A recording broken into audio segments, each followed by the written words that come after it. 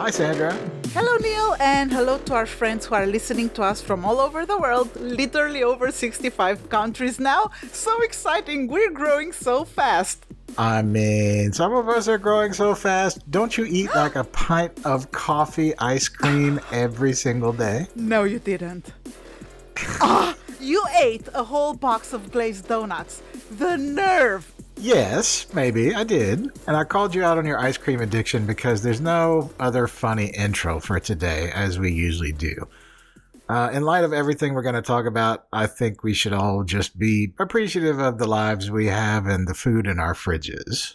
That's true, yes. Today we are going to talk about the Holodomor, which is the Ukrainian word for death by starvation. And as any term in a foreign language, Holodomor can't be properly translated to carry the meaning it actually contains. This word is more than just death by starvation. It also means this pain, this horrific hunger, which is why Holodomor is also known as the Terror Famine or the Great Famine. So the Holodomor happened between 1932 and 1933. Stalin tried to eliminate an entire class of people by starvation, and repressive policies like farm collectivization as well. This was a genocide, basically, a manufactured famine. Yes, and it is important, especially in the context of Putin's insane invasion of Ukraine, to understand why the Ukrainian people have been fighting so heroically, why they are willing to die for their country. There is not one single Ukrainian family who doesn't have a grandfather, a grandmother, or a member, or a friend, or a friend's relative who did not starve to death at the hands of the Russians during the Holodomor.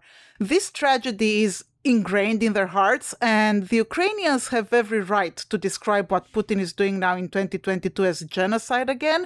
You know, genocide has different components. Besides the actual killing of many people, it also refers to a fragmentation of a nation's populace through resettlement, like the filtration camps Russia has been taking Ukrainians to, and also the resettlement for the over 4 million war refugees right now that are displaced, scattered in so many countries all over Europe and elsewhere right now. And as far as dehumanizing the victims and lying about the horrors committed, Putin is using the same playbook as Stalin. He really is. It's very similar. And in Ukraine, millions died. It's not known exactly how many, but on the low end, say 3 to 5 million people just in Ukraine. Some say up to 7 to 10 million people starved to death. Other countries were quiet as people were starving to death. This is why we said hidden genocide in the title, because even though other states can't be held accountable for the famine, they were guilty for keeping quiet and doing nothing about it to try to preserve their relationship with the new Soviet Union. In fact, some even tried to bury the truth while people were starving to death in Ukraine. And for context, Holodomor is also named by some authors the hidden Holocaust, just because not as many people know about this. Yes, these starvation policies were not only implemented in Ukraine, but Ukraine was the epicenter of the most repressive measures by Stalin's farm administration, and thus had the largest numbers of death. And connecting the Holodomor to today, why is Putin doing what he's doing to begin with? And the answer is because of Ukraine's resources. It's the grain. Because Ukraine is still called the breadbasket of Europe for a reason. And the crop fields of Ukraine are, so far, relatively unscathed by this war. But the key is, when they want to sell these crops, now they need access to ports. So Kherson, mostly under Russian control, is a grain port. Odessa, Mariupol, grain ports. They almost got 2 of 3. You take these 3 over and you basically have control of all of Ukraine's crops. And that has massive implications on food supply and their economy, not just in Ukraine, but everywhere in Europe. Yes, and again, in 2022, we see how Ukraine's crops are being targeted by the Russians. Without Ukraine, Russia can't be an empire like Putin dreams. You know, with Ukraine, it can. It's the land, the crops that give Russia that global influence like they used to have in the good old days. And it's about controlling the farmland and the big crops output. It was about the land and the grain then, and to a very big extent, you know, if you look at it in context, it is about the land and the grain now. Again.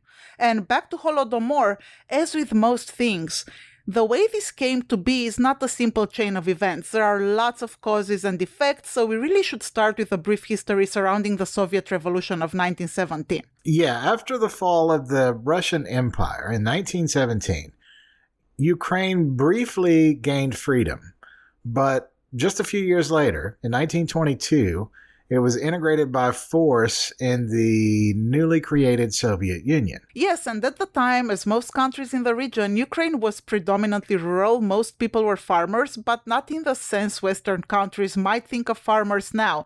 They were villagers working the land with old-school tools, with horses and bulls, no modern machinery or modern technology, and these people were self-reliant. They lived off their land, they fed their children and livestock off their land. This was a very pastoral country, and Ukraine had and still has extremely fertile soil. The land is so rich and full of nutrients that crops really grow without many issues, which is why it's always been known as the breadbasket of, well, the USSR and of Europe, really, and they produced massive amounts of wheat and grain. And by the way, everyone knows that the Ukrainian flag is blue and yellow. Well, the blue represents the sky. Some people say it might be the Black Sea, but really nobody is confused about what the yellow represents, the crops, the wheat. So even the symbolism of their flag is related to their land, to their crops, and how fertile and rich the land is. Yeah, and it makes total sense that Stalin wanted complete control over the country. At the time when Stalin rose to power in the mid-1920s, Ukraine's culture was thriving, its national identity and values were thriving. This was not the Soviet culture, it was Ukrainian culture. But obviously this was not something that Stalin and other Soviet leaders liked, not at all. There are reports that he discussed the Ukrainian cultural and national identity situation with other Soviet leaders like Kaganovich, Kalinin, and Molotov, and the consensus was that having a national identity and being part of the Soviet Union just will not work. So Stalin wanted a malleable Soviet Ukraine, not a Ukraine that has its own culture and traditions. So this whole Ukrainian identity thing scared Stalin, and he feared it might cause a Ukrainian revolution. In 1918, just a few years before Ukraine becoming part of the Soviet Union, a peasant revolt against the Bolsheviks began in the Penza region, about 400 miles south of Moscow. The conflict was over the taking of grain by the Bolsheviks to feed the cities and the Red Army. And Lenin's order to the party bosses in Penza was swift and very harsh. This is a quote. "Send this to comrades Karayev, Bosch, Mencken, and other Penza communists." And the text of the message is this. "Comrades, the revolt by the 5 Kulak regions must be suppressed without mercy. The interest of the entire revolution demands this because we now have before us our final decisive battle with the Kulaks. We need to set an example. You need to hang without fail, and do it so that the public sees at least 100 notorious kulaks, the rich and the bloodsuckers.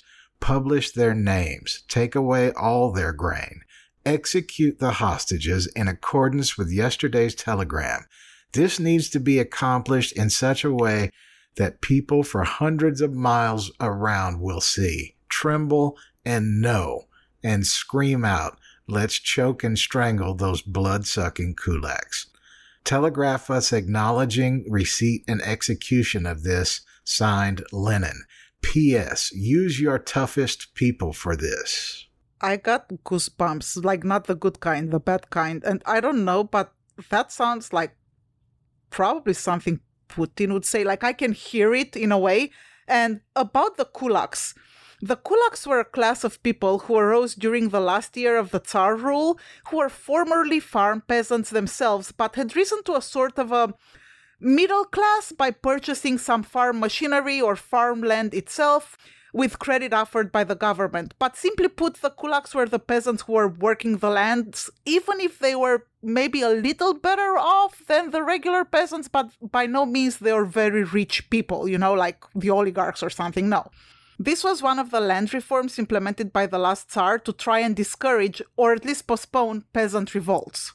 So to summarize pre-famine situation as far as Soviet leaders and revolutions go, between 1917 and the early 1930s, the Bolsheviks won the Russian Civil War and reasserted control over the territories they had ceded to the Germans during World War I, including Ukraine, in 1922.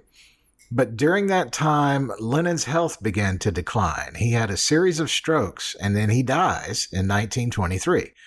Prior to his death, Trotsky and Stalin were the likely successors.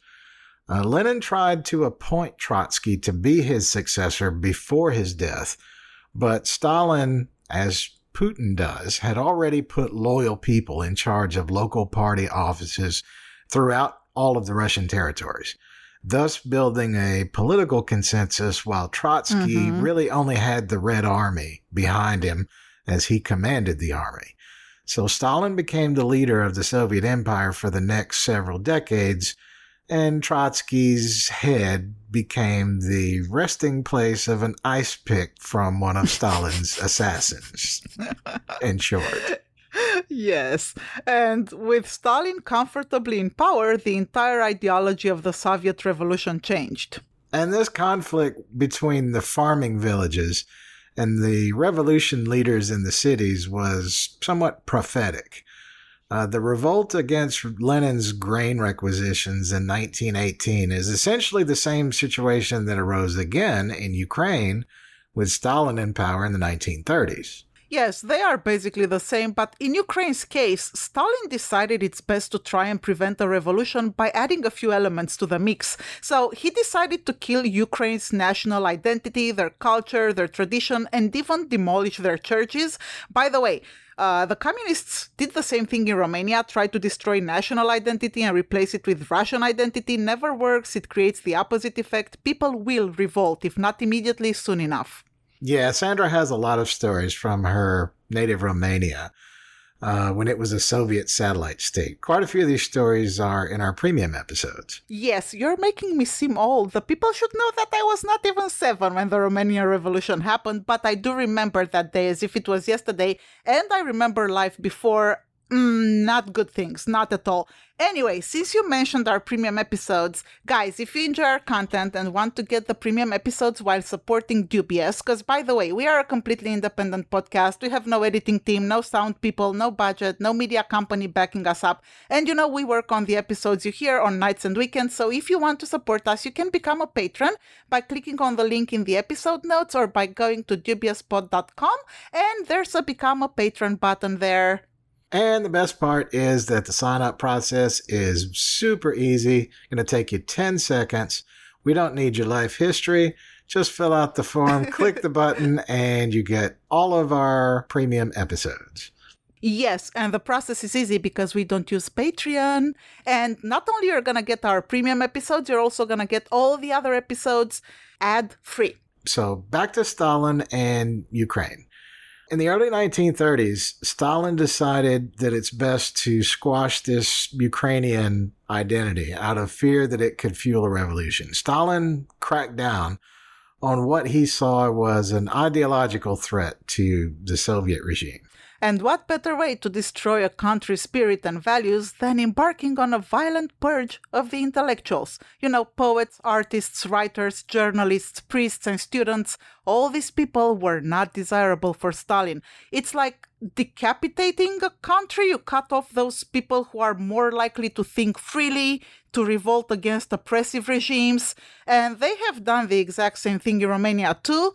They sent all these people, the intellectuals, to what was called the Canal. That was the Danube Black Sea Channel that was being built at the time, and they sent all the intellectuals in gulag-type camps to work there forcibly, and it was an extermination tactic, exactly like they did in Ukraine right before the Holodomor. Yes, and this is how Raphael Lemkin, the Polish lawyer who studied in Ukraine and then coined the term genocide, describes his purging preceding the Holodomor. The first blow is aimed at the intelligentsia, the national brain, so as to paralyze the rest of the body. In 1920, 1926, and again in 1930 to 1933, Teachers, writers, artists, thinkers, political leaders were liquidated, imprisoned, or deported. According to the Ukrainian Quarterly of autumn 1948, 51,713 intellectuals were sent to Siberia in 1931 alone. At least 114 major poets, writers, and artists, the most prominent cultural leaders of the nation, have met the same fate. It is conservatively estimated that at least 75% of the Ukrainian intellectuals and professional men in Western Ukraine, Carpatho-Ukraine, and Bukovina have been brutally exterminated by the Russians. Yes, Carpatho-Ukraine is not to be confounded with the actual Carpathian Mountains and Transylvania. Those are in Romania, and so is Bukovina. But yes, Stalin did the same thing there. And truthfully, throughout the modern history in Romania and Ukraine, it's been intellectuals who were closely monitored under USSR influence, and if any signs of opposing the regime were identified, these people would be brandished as enemies of the state and sent to forced labor camps or just disappeared, basically. Yes, and around the same time in 1928, Stalin introduced his 5-year plan throughout the entirety of the Soviet countries, Ukraine included, of course. The goal was to get full control of the country's agriculture and then industrialize all of the Soviet Union at a very rapid pace, building up industries like coal, steel, manufacturing, not just the agricultural part. Let me tell you, dictators have an obsession with coal and steel. Ceausescu had the same fixed ideas and the same 5 and 10-year plans, and Stalin, in order to be able to fund this plan of his and to industrialize the whole of the USSR, came up with a solution: the collectivization of agriculture. In Ukraine, all countries part of the USSR back then, everywhere. That was his plan. The collectivization of agriculture meant consolidating individual separate farms across the Soviet Union into bigger state-run farms. So if you combine 70 or 80 smaller farms into one really big farm, it's easier for the local party bosses to control everything from labor hours to production. It gives the state easier access to the final product as well. So the logistics was simpler this way. Exactly. And in Ukraine, the collectivization gave Stalin direct control over grain production. So he could take all the crops, all the grain, and sell it to the West as a way to fund Soviet industrialization. And to do it fast too, because 5 years is not really a long time when you look at what the goal was. Insane, industrializing the entire USSR. The whole collectivization, industrialization plan had an ideological side to it as well. They wanted to ingrain in people's minds that it's not the land that matters. It's not the land that feeds you. Can you imagine trying to convince a farmer that, no, it's not the land that puts bread on the table. Like, it's the boss back in Moscow. Yeah, it's insane. And all these hard-working peasants who farmed their little pieces of land on their own and had been self-sufficient were now told that the land is no longer theirs and they must change their entire perception and believe that it's the state who takes care of them. Insanity. It's just crazy. And Stalin's first 5-year plan to modernize the Soviet state involved moving labor from the farming villages to work in the factories that they were building in the cities. The plan was that new farming machinery would increase farm production despite having less labor present in the villages. But predictably, there were people who were not so excited about the new plan. And why would they be? These people had also fought the Tsar. And during multiple failed revolutions in the past, the one thing they had gained from the nobility in the form of concessions was land reform, which had already given them the opportunity to make a profit as farmers, however small. So then along comes Stalin with a decree that the Soviets intend to seize all the farmland and make it property of the state again. So if you put yourself in the average Ukrainian farmer's shoes, who has no interest in the ideology of the revolution, they're taking a step backwards. They have just lost what they fought the Tsar for, the new boss. Yes, and a lot of peasants opposed the collectivization. So Stalin found a way to attack them, to dehumanize them, because that's how genocides usually start. And he literally launched a propaganda campaign to smear the farmers, and he labeled anyone resisting collectivization a kulak. And the kulaks were portrayed as fat, greedy, evil-spirited people again, exploiters who didn't want the betterment of the society. And they were deemed enemies of the state, of course. And there are illustrations from that time depicting the kulaks as literal parasites, lice. As we know, dehumanizing a group of people is among the first stages of genocide, so... Yeah, the propaganda attacking the kulaks was a way of driving a wedge into the rural communities as well. The kulaks were a bit better off than other peasants, but it's not like these people lived in palaces. It sets the scene for trying to exterminate them, though.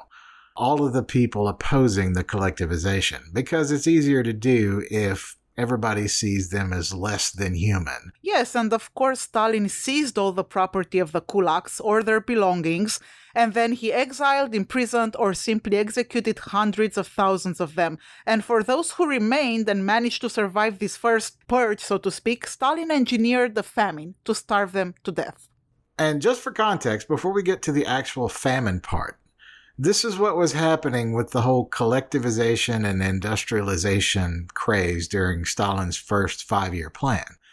So they seized horses, mules, and other working animals from the peasants in places like Ukraine, but the party did not have facilities to keep the animals in. So a large percentage of these animals simply died due to lack of shelter in the winter and poor keeping by the farm administrators.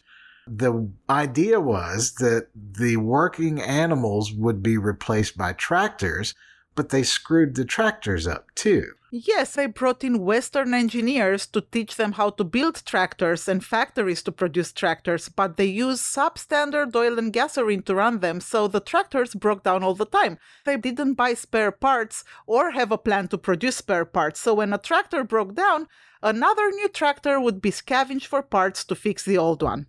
Yeah, and by 1931, Stalin had deliberately set quotas for grain production that were way beyond the capacity that the farmers could produce.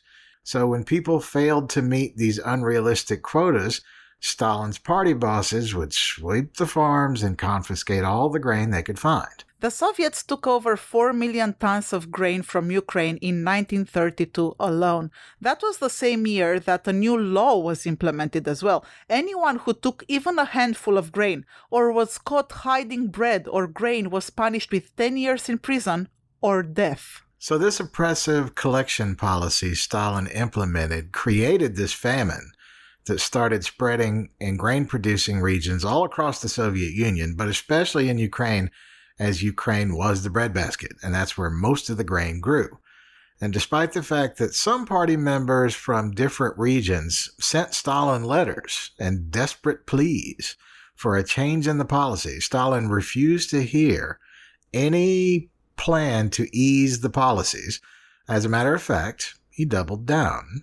Yes, and that's what makes it such a radical response and ultimately genocide, because Stalin knew at this point what he was doing. He knew that if these grain policies go on, many people would inevitably die. He just did not care about that, and in Ukraine's case, he also hated the kulaks. So Stalin could have easily reversed these policies at this point, easily. And after a short while, people indeed started suffering from hunger all over the Soviet Union. But when it came to Ukraine in particular, Stalin wanted complete submission. In the fall and winter of 1932, so at the time of the year when everything's frozen, Soviet police began seizing anything edible, not just the grain, including the livestock. I hate this. I hate, of course, what Stalin did to all these innocent people, but also the way farm animals are still seen. I mean, back then I get the concept of livestock, animals seen as just property, but now I don't condone this view anymore. These are like little calves and mama cows and dada bulls and sheep and goats and baby lambs, and I just want people to eat Beyond Meat and stop the massacre of the animals. And no, we are not getting any money from Beyond Meat. But, these little babies, they cry when they are taken away, and their mamas cry too. And there are so many videos of cows even crying in fear before slaughter. You can see tears rolling down their faces, and like, we're the worst species. Anyway, go on. I mean, you're going to make people cry with the mama cows and the baby lambs. And this episode this is difficult enough. Do you want all the people to just quit and leave? No, they won't leave, because I think our people here feel the same. Now, tell them about Stalin's blacklist and stop picking on me. I'll take every chance I get to defend the innocent animals. Okay. So certain farms and entire villages in Ukraine started getting blacklisted for missing grain quotas. Shortfalls in grain quotas were met with more seizures of the grain that they did produce, up to and including the grain that would be needed to plant the following crop. So homes were torn apart for hidden food, and these villages were prohibited from receiving any supplies whatsoever. And in January 1933, realizing Ukrainian farmers and villagers were trying to leave in search of food, Stalin closed the borders entirely with an internal passport system. Yes, moreover, he didn't only close Ukraine's borders, he policed migration from the villages to the cities. He basically kept peasants by force in their small villages where there was nothing left, no grain, no animals, nothing. He prevented them from finding food or even go in forests to try to catch something or find mushrooms or whatever, but no, he prevented them from even doing that. Yeah, in the following months, attempts by starving peasants to flee the villages was countered by this internal passport system, which prevented people from even leaving their homes. Still, tens of thousands of Ukrainian villagers were caught trying to flee. Some were shot, some were sent back to starve in their homes, because an abundance of starving farm villagers fleeing to the cities that didn't have room for them would have caused an urban revolt, the same sort of urban revolt that caused the Soviet Revolution back in 1917. So they resigned themselves to sit and guard over villages while the villagers slowly starved to death. Can you imagine what sort of hate is required to sit in comfort and watch as people slowly starve to death? Especially when the people are mostly women, children, and the elderly, since the work-capable men have already been sent off to Siberia to work in mines or lumber mills. Well, they're not Russians. They're Ukrainians, or they're Kazakhs. And they're not socialists. They're kulaks. So the definition of a kulak was all over the map by this point. It went from peasant landowner who hires laborers to anyone who owns a farm machine, to anyone with a few head of livestock, and ultimately to anyone who disagrees with farm collectivization. Yes, and at this point, I think it's fair to say this was a targeted extermination.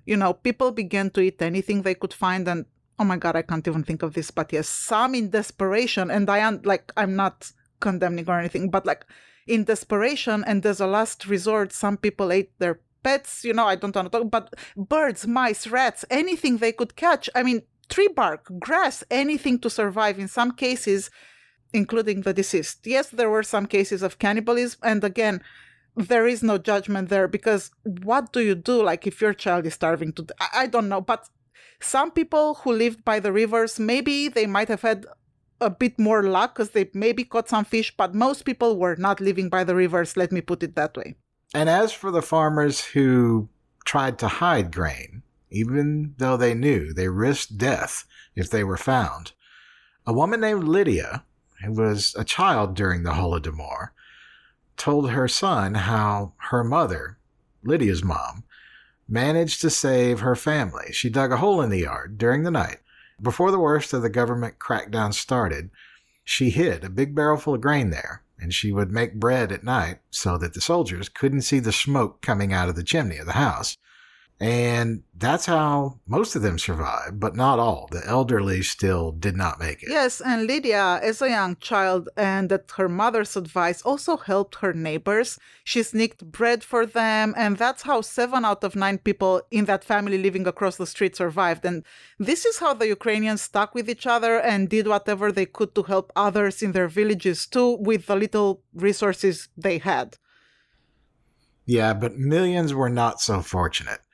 And just like Stalin's 5-year industrialization plan and the collectivization plan, the tractors and the policies, all the facets of Russian society and infrastructure, the Russian railway system was also notoriously bad. So food taken from the villages was pretty commonly lost due to being transported late, or not at all. So the food would just sit around and spoil while people are starving. And it was the failures of the Russian rail system that brings us to our hero in this story, a Welsh journalist named Gareth Jones. And he made several trips to the Soviet Union to document the advancement, or lack thereof, of the new Soviet Union under Stalin's 5-year plan. And during his trip in 1931 with American businessman Jack Hines, Jones would walk out to villages while waiting on the trains that were always late and talk to the local villagers. Yes, and thankfully for us, he kept a diary of his travels, which has been published for all of us to read. For instance, there's an account of his conversation with a local farm collective party boss outside of Kharkiv, and during their conversation, a villager ran up and interrupted them. And this is a quote from the villager. "Tell him the truth," he shouted. "Why are you telling him lies? We are being oppressed. Nothing but taxes, taxes all the time. How can we live? The truth, the truth." Another local villager in the same town told him, quote, "They sent the kulaks away from here and it was terrible. We heard in a letter that 90 children died on the way. 90 children from this district. We are all afraid of being sent away as kulaks for political reasons. We had a letter from one saying they were cutting wood in Siberia. Life was hard and there was not enough to eat. It was forced labor. They sent all the grain away from our village and left only 1,000 pounds. I heard that in a village 30 versts away they came to seize the grain and the peasants killed 3 militiamen. They wanted to have enough grain for themselves instead of starving. The communists then shot 16 peasants." And for our Western audience, a verst is like a Russian kilometer. It's a measure of distance. So what Gareth Jones and Jack Hines stumbled across was the perfect storm of ignorance and prejudice that in the end turned out to be a genocide. Exactly. It's not surprising, and as bad as Lenin was, Stalin was not Lenin. Lenin wanted to put down the peasant revolt in Penza and make an example of 100 of them. At the same time, he did allow peasants to earn a profit from their farms because he saw the necessity in keeping the farmers content, if not happy. Stalin, in contrast, simply decided to purge them, all of them, from their farms forever. Here's a quote from a speech Stalin gave in 1929 about the policy of, quote, dekulakization, which sounds a lot like Vietnamization or Putin's denazification. Quote, "Now we are able to carry on a determined offensive against the kulaks, break their resistance, eliminate them as a class, and replace their output by the output of the collective farms and state farms. Now, dekulakization is being carried out by the masses of poor and middle peasants themselves, who are putting complete collectivization into practice. Now, dekulakization in the areas of complete collectivization is no longer just an administrative measure. Now, it is an integral part of the formation and development of the collective farms. Consequently, it is now ridiculous and foolish to discourse at length on dekulakization. When the head is cut off, one does not mourn for the hair." And it should be noted that Stalin had basically zero expertise in how to manage farmland. He was raised in a city, the child of a housekeeper and a cobbler, and was educated in a seminary. So Stalin's already convinced that any failure of his farm management policies will be the fault of people he wants purged from his empire. One other thing that's evident with a little reading between the lines of Gareth Jones's diaries is who the people he spoke with were. He mentions several times encountering women working the fields and old men complaining about being hungry. The only mention of young men was in scenes he described of kulaks waiting to be transported to the gulags or some other form of forced labor or exile. So, in short, Stalin thought that women could work the farms with the help of the new farm machinery that the Soviets didn't know how to build, didn't know how to operate efficiently, and didn't know how to maintain. And meanwhile, all of the men would be sent off to labor in the factories or in Siberia, basically. Yes, and any failure of this plan would be considered a nefarious plot by the kulaks against Stalin and the party, to be punished, and punish he did. Yes, and those people who weren't starved to death were targets in the Great Purge from 1936 to 1938. Poles and Ukrainian kulaks were the most disproportionately represented groups in Stalin's late 1930s purges.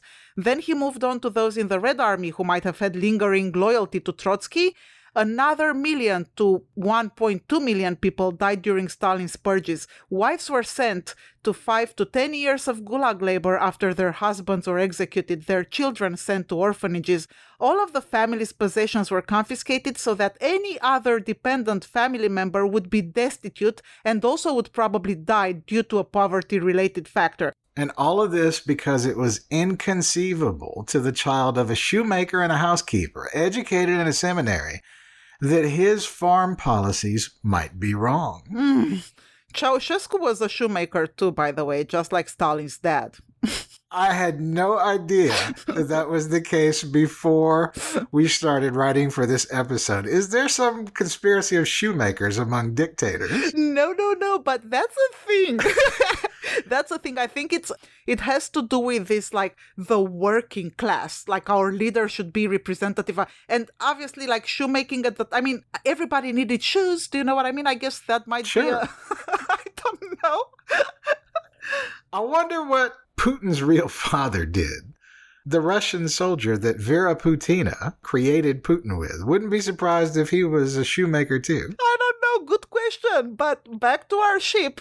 You know, we explained this expression in many previous episodes, so we'll skip this time. After its peak in May and June 1933, the famine started subsiding slowly. Because of the weakened labor force, the Soviet regime finally took some measures to decrease grain confiscations and arrests.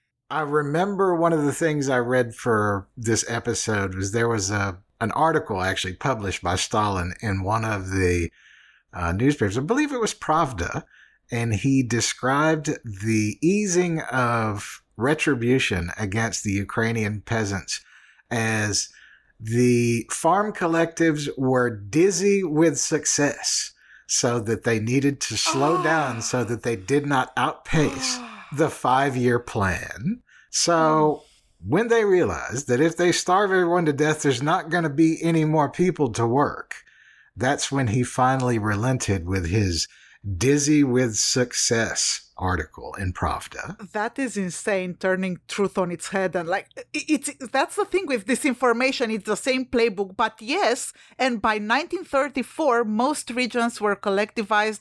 And at this point, almost all the farmers were working for the state. And look, we'll never know the exact numbers of those who died of starvation. But as we said in the beginning of the episode, at the very least 3-4 million, at the very least, just in Ukraine. And places like the North Caucasus, where there was a largely predominant Ukrainian population, had very high numbers of deaths too.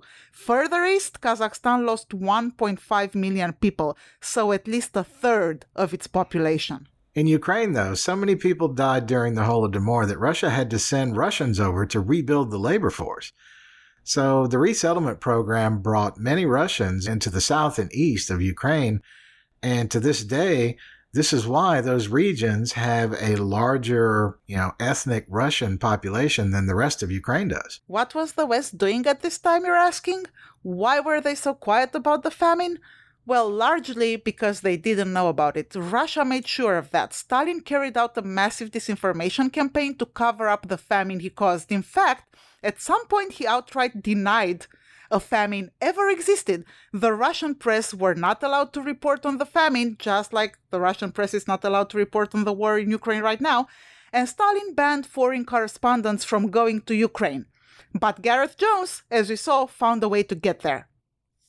Yes, at the same time, Stalin allowed language that would downplay the Holodomor. It wasn't genocide.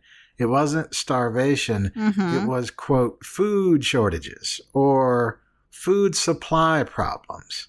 Or a military operation instead of an invasion. Or a military operation, yes. It's just a military operation. Don't worry about it. So Walter Duranty, a reporter from the New York Times, established himself as the Russian analyst of merit in the Western world at this time. And his task was to report exactly what Russian diplomats who he befriended told him to report, including denying the Holodomor in the pages of the New York Times and supporting Stalin's show trials and mass purges in the late 1930s. And what's even more infuriating is this guy actually won a Pulitzer Prize for his reporting on Stalin's successes with the 5-year plan. Yes, this is from an article in the New Statesman entitled Fellow Travelers and Useful Idiots about Duranty and others like him. Quote, Walter Duranty, the British-born Moscow correspondent of the New York Times, used his columns to ridicule the notion that there was a famine anywhere in the Soviet Union while confiding to officials at the British Embassy that about 10 million may have died of starvation. Described as being curiously contemptuous of ordinary Russians, Duranty was provided by the Soviet state with a spacious apartment, a large car, sumptuous meals, and the services of attractive women, former persons from the old regime who had been coerced into working for the secret police. For Duranty, fellow traveling was a ticket to a kind of life he could not have enjoyed in a Western country. Yes, so Duranty called the famine that killed millions of people a food shortage, just like Stalin liked to hear. When lies needed to be told, the bribes paid to Western journalists were very capitalist in nature, weren't they? Yes, they were. But guess who didn't take a bribe and reported the truth? And even challenged Walter Duranty? Gareth Jones, the Welsh journalist we talked about. He snuck into Ukraine and wrote about how, quote, famine ruled Russia at the time. And Russia was a term used by many journalists to describe the Soviet Union as a whole, including Ukraine. But still, Gareth Jones, I really think he's the hero in this story. Absolutely, no doubt about it. He is surely the hero of this story. As for villains, it's not just Stalin. It's people like Walter Duranty, too. A lot of foreign intelligence people who knew what was happening. The Western world's leaders eventually knew. They might have not have known in the beginning, but by 1933 and 1934, they surely knew. Yes, and Gareth Jones challenged Walter Duranty and wrote several articles, very eloquent ones. The situation couldn't have been more clearly expressed. Quote, there is no bread. We are dying. Tell them we are dying. That was the title of one of his articles. And that's what people in Ukraine asked him to write, and he did. In response, Duranty, who worked for the New York Times, and thus had far more influence, put out articles insisting that people are, quote, hungry but not starving. Yes, and Gareth Jones is not the only hero. There are several photographers who managed to take photos of starving and dead people in Ukraine, and some, like James Abbey, an American, were caught by Stalin's people and shortly detained, but still many of these images found their way to leaders in the West, and yet Western leaders were quiet. As you said, they wanted nothing to do with this, so they looked the other way, and we link some of Abbey's photos for which he got kicked out of Ukraine. Yeah, and the man who captured the most striking images of people starving on the streets of Kiev and Kharkov in particular was an Austrian chemical engineer who worked as a contractor for the Soviets. His name was Alexander Wienerberger. He also had a photo in the same album of a literal replica of a Roman/Greek palace in Ukraine that was converted into the Soviet health minister's summer house. I don't even know if this palace still stands, but we'll have to get a social media post with his picture of this palace in it. It is astonishing to me that somebody who claims to be a socialist revolutionary looking out for the working people can sit in a literal Roman palace above people who starve to death on the streets. I completely agree. And again, I hate drawing this parallel, but who else is sitting in a palace, Neil? Yes. Like when we More talked than about one. it. That's just floating palaces, too. Yeah, I mean, it's crazy, but it's what happens. And this is, 1984. This is the hypocrisy, right? They pretend to be working class people, like Putin said, quote unquote, slaving for the Russian people. And in fact, they live this lavish life. They have nothing to do with the regular hardworking people. That's the truth. Yes, and I mean, we had a Great Depression in the 1930s in the U.S. as well, which also had droughts, also had crop shortages. And so in the U.S. at least, there was some focus on our own humanitarian crises domestically. But for many years, the U.S. government did not really accuse Stalin and the Soviets of this particular genocide. Exactly. More than a dozen countries have recognized Holodomor as a genocide. Finally, in March 2018, in a Senate resolution, the United States also recognized the Holodomor as a genocide. So it only took us 86 years. As far as individual states in the U.S. go, well, not doing so well. My own native Texas needed a few more years, surprisingly enough. 86 weren't enough. Yes, things are a little slower in Texas. So they only recognized the Holodomor as a genocide in May of 2021. Yes, I mean, most civilized countries moved a bit faster than the US and definitely much faster than Texas. Yeah, it is what it is. Yeah, and after the famine, Stalin not only manipulated the press and offered perks to journalists like Durante, who pretty much lived in Vegas, it sounded like.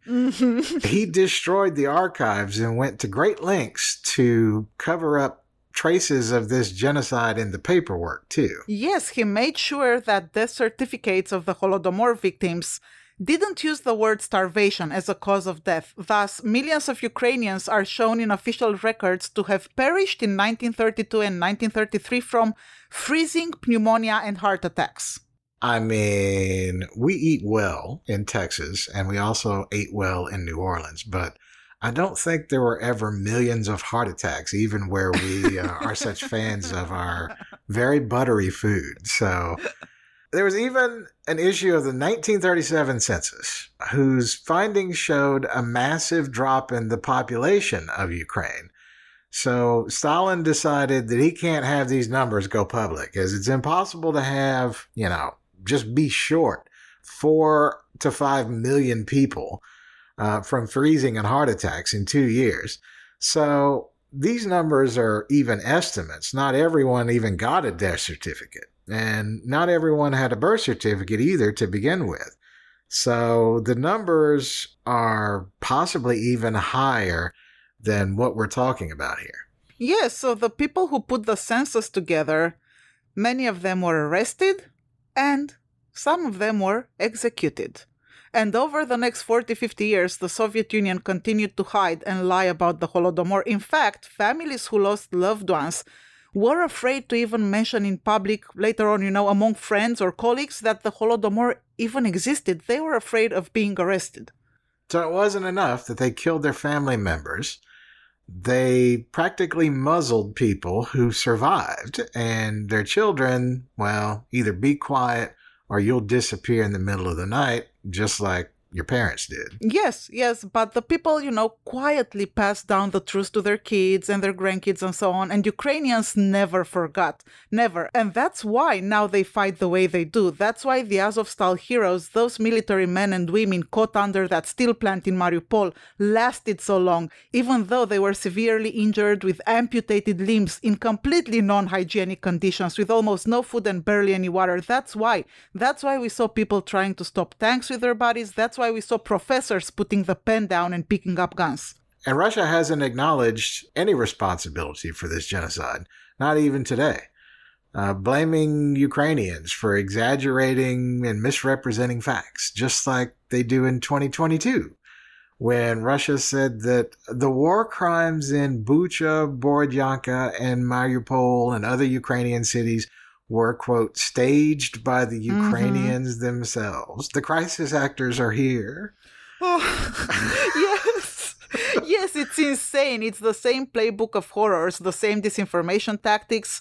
But thanks to the good journalists and not the state-controlled Russian media, we know the truth. Now, just like then, thank the universe for press and journalists. And, one or two might be a bad apple, like Walter Duranty was back then, and like Fox News and Newsmax and Russia Today are now. But these people who snuck into Ukraine during the famine and told the world what was happening, these are real journalists. And now in 2022, we have social media as well, and there are videos documenting the Russians' war crimes in Ukraine. Unfortunately, Gareth Jones was not as lucky. After revealing the Holodomor to the world, Jones was deported and banned from re-entering the Soviet Union. You know who else was banned? By Putin?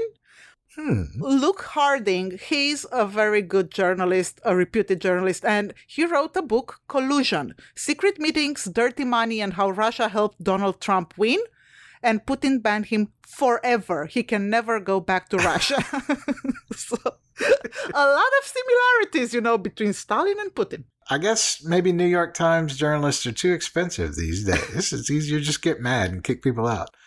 But Gareth Jones, in 1935, since he could not go back to the Soviet Union, went to Mongolia instead. And he was going to report on the Japanese invasion of China. And he was paired up with a German named Herbert Muller, who got a car for them to use on their travels in Mongolia. And there they were kidnapped, supposedly by Japanese bandits for ransom. But there's a problem with that story. So prior to their trip, Muller had been living in the Soviet embassy in the city now known as Wuhan, but then it was called Hankow. And the car he got for their trip was registered to a company called Vostwag, which we now know was a trading front for our friends at the NKVD, aka the KGB. Of course it Isn't was. it funny how these things happen? So Muller, magically, was released with very little difficulty and not paying any ransom after 2 days, but Gareth Jones unfortunately was shot and killed by their captors. Yes, and this is a very similar story to that of the two journalists investigating the Vera Putina case, the woman claiming to be Putin's biological mother. One of these two journalists was also shot dead while investigating not only Putin's nationality and birth story, but also his war crimes in Chechnya. And the other journalist died in a suspicious plane crash. We talked about this in a previous episode called Putin's Childhood. Yes, and guess who else is from Georgia? I don't know. Who are you thinking of? Joseph Stalin. Oh, yes. Also from Georgia. Just like Putin, even though he doesn't want to admit it. Yes, and I think we talk about that in the childhood episode as well. I don't know. We've done so much Putin because it's impossible. You can't not... You could go on forever, really. We talked about all sorts of dissidents, journalists, activists, and even close friends and mentors that Putin had murdered in our premium episodes about his rise to power and about his private life. That's a good episode, too. Yeah, that's one of my favorites, actually. The purity test that he subjected his wife to before they got married was absolutely insane. Yes. So, do we have any other books besides the one you mentioned a minute ago? Yes, I do. And by the way, we have no deals with any publishers and no incentive whatsoever for recommending books. We only recommend what we truly like. And the second book I'm going to urge everybody to read is our hero's book, his published diary. It's called Tell Them We Are Starving, the 1933 Diaries of Gareth Jones. And of course, Luke Harding, Collusion. Yeah, these are my two books for this episode. And let's also remind everybody before we go that we've got 2 premium episodes every month available to our patrons. And you can get them by clicking the link in the episode notes or by going to dubiouspod.com and clicking on the Become a Patron button. You'll not only get those 2 episodes, you'll get all of our regular episodes ad-free as well. Yes, and also if you like us, a 5 stars rating and hopefully a good review would really be helpful, but most of all, recommend us to your friends. Oh, and I almost forgot, if you guys are social media butterflies, we are at DubiousPod on Twitter, Instagram, and Facebook, and we have cool episode graphics there, and also soundbites from our premium episodes if you want to check those out. That's it. Thanks everybody for listening. Yes, thank you, fam, and see you next time.